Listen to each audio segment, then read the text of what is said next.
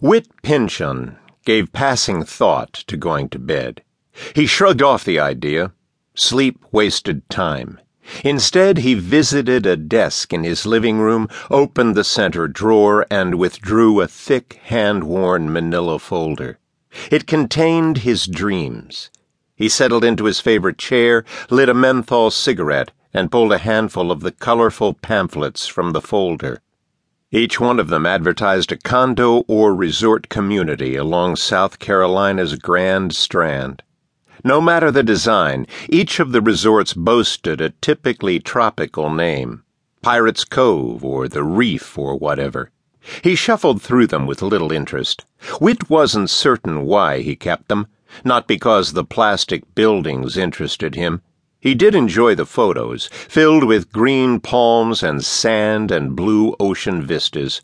They offered a touch of the Carolina low country that he loved, and to which he would retire very, very soon. Whit wanted a small house on the landward side of an inlet. The beach houses, even the huge condos, were careless offerings to the first strong hurricane that decided to make landfall along the strand. It wouldn't take much of a storm surge to undercut most of them. Whit had been vacationing there when Diana danced by a few miles offshore. A 135-mile-per-hour whirling dervish, she'd made a believer of him. The September storm had eventually beached itself near Wilmington, North Carolina. Whit, anxious to experience something new, had raced her north, fighting the torrential feeder bands of rain that she had whipped over the Carolina coastal plains. He'd rented a motel room just beyond the evacuation area. Big, tough Whit Pynchon, investigator for the Office of the Raven County Prosecuting Attorney, had suffered 12 dark hours in a howling nightmare. The storm's eye, knocked askew by 10 miles of land that separated Whit from the coast, passed right over that little motel. The walls of his room had vibrated under Diana's assault. Wind squeezed water through the tiniest fissures around the door and windows. The lights had flickered, dimmed, then died, leaving Whit a cigarette lighter and the frequent flashes of lightning by which to see. Weakened or not, never again. The banks of an inlet were plenty close enough to satisfy his love of the ocean, and not so close as to be threatened by it. The cop ached to retire, to bid goodbye to West Virginia.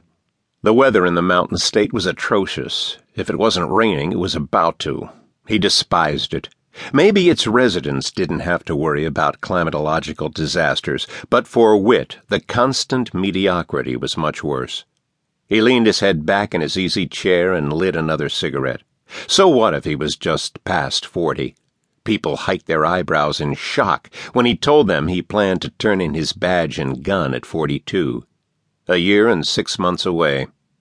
In a year and 7 months, Whitley Francis Pynchon would be a bona fide resident of Georgetown County, South Carolina.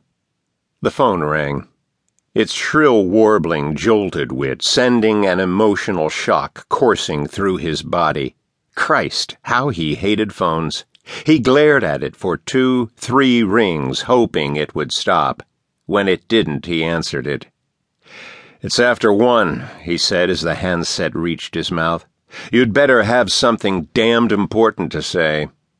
A moment of stunned silence on the other end. Then, "I was going to apologize for calling so late, but to hell with it." The tart voice belonged to Whit's boss, Prosecutor Tony Danton. "That's a shitty way to answer a phone, Whit." "It's a shitty time to call. Besides, it's my phone. I'll answer it any way I like." "Why in the hell do I feel like I work for you instead of vice versa?" Whit smiled, but maintained an irascible tone to his voice. "If you worked for me, you damn sure wouldn't be calling me at this hour." Tony Danton's voice turned serious. "We got a mess, Whit." "Who got arrested for drunk driving? The judge again?" Tony's silence conveyed his disapproval. "Serious up, Whit, and knock off the drunken judge jokes. We have a murder." "A domestic squabble, I guess."